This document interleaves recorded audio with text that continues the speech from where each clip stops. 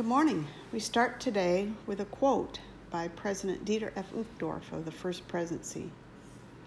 He said, "Once there was a man who dreamed that he was in a great hall where all the religions of the world were gathered. He realized that each religion had much that seemed desirable and worthy. He met a nice couple who represented the Church of Jesus Christ of Latter-day Saints and asked, 'What do you require of your members?' 'We do not require anything,' they replied, 'but the Lord asks that we consecrate all.'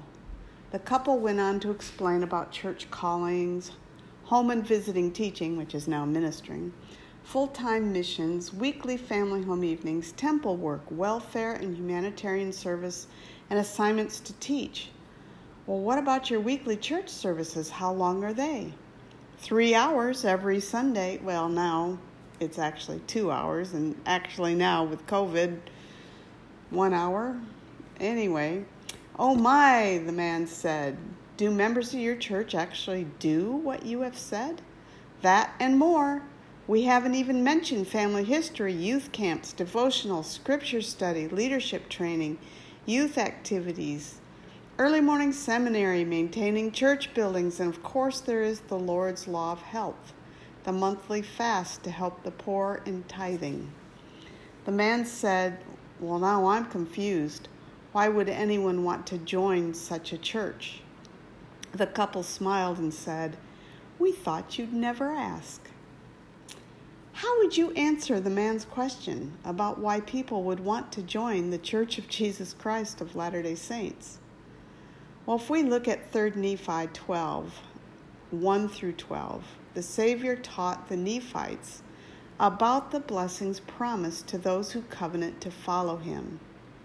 So why would people want to join the church? Well, for one reason, we are blessed as we come unto Jesus Christ and follow his teachings. Let's look at some of those blessings that we find in Scripture. "Blessed are ye if ye shall give heed unto the words of these 12 whom I have chosen from among you to minister unto you." Have you seen blessings in your life as you've listened and followed the counsel given by the prophet and the quorum of the 12? "Blessed are the poor in spirit who come unto me, for theirs is the kingdom of heaven." What does it mean to be poor in spirit? Humble. "Blessed are they that mourn, for they shall be comforted." Many have reason to mourn. After a great loss, comfort will come from the Holy Ghost. "Blessed are the meek, for they shall inherit the earth." What does it mean to be meek? Well, meekness is an attribute of human nature and behavior, and it has been defined several ways: righteous, humble, teachable, patient under suffering, long-suffering, willing to follow gospel teachings. It's an attribute of a true disciple. "Blessed are all they who do hunger and thirst after righteousness, for they shall be filled with the Holy Ghost." Have you ever been hungry or thirsty?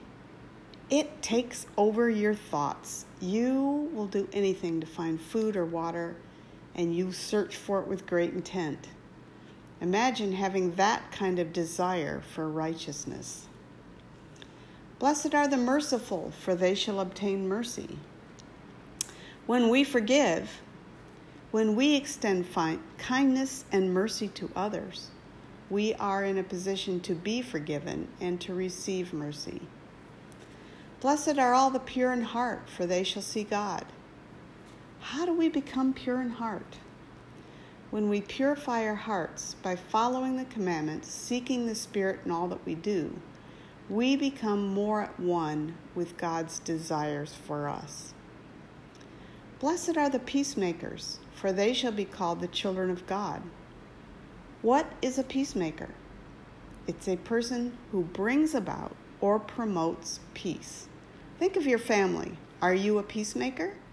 Do you promote harmony and love in your family? Do you turn from being provoked and instead find ways to promote peace?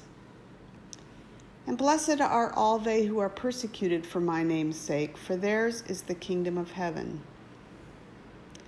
It's no fun to be made fun of, or worse, for what we stand for. Stand anyway. We aren't the first and won't be the last to stand for values and beliefs that, as we follow the Savior, that often are not respected by those around us. Now here's some great advice from Mother Teresa. I think she was a Catholic, very devoted to her life to Jesus Christ and doing his work among his children. Here's what she said. People are often unreasonable, irrational, and self-centered.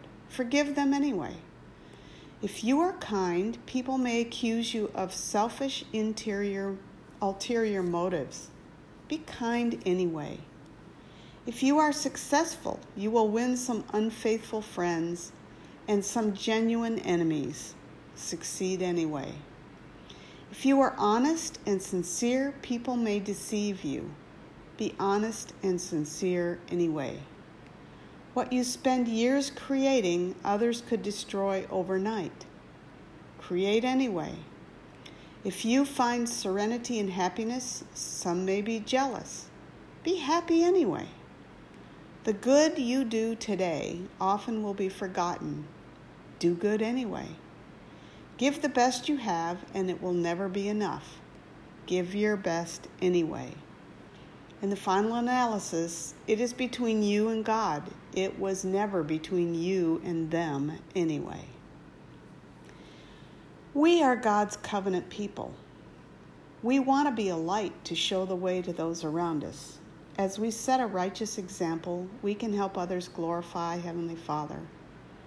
As Jesus Christ continued teaching the people at the temple in the land bountiful, he declared that the law of Moses was fulfilled and that he was the light and the law that the people should look to.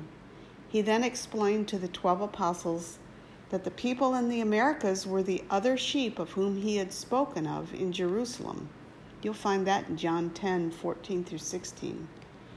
He also promised that those who repent and return to him will be numbered among his covenant people.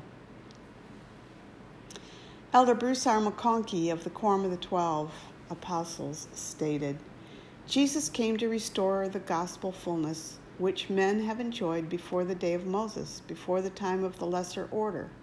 Obviously, he did not come to destroy what he himself had revealed to Moses, any more than a college professor destroys arithmetic by revealing principles of integral calculus to his students.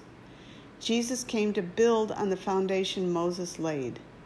By restoring the fullness of the gospel, he fulfilled the need for adherence to the terms and conditions of the preparatory gospel. No one any longer needed to walk by the light of the moon, for the sun had risen in all its splendor. Challenge question. Of the blessings that we talked about, which one stood out to you and why? Well, have a great week, everybody, and remember to follow the Savior's admonition to come follow me.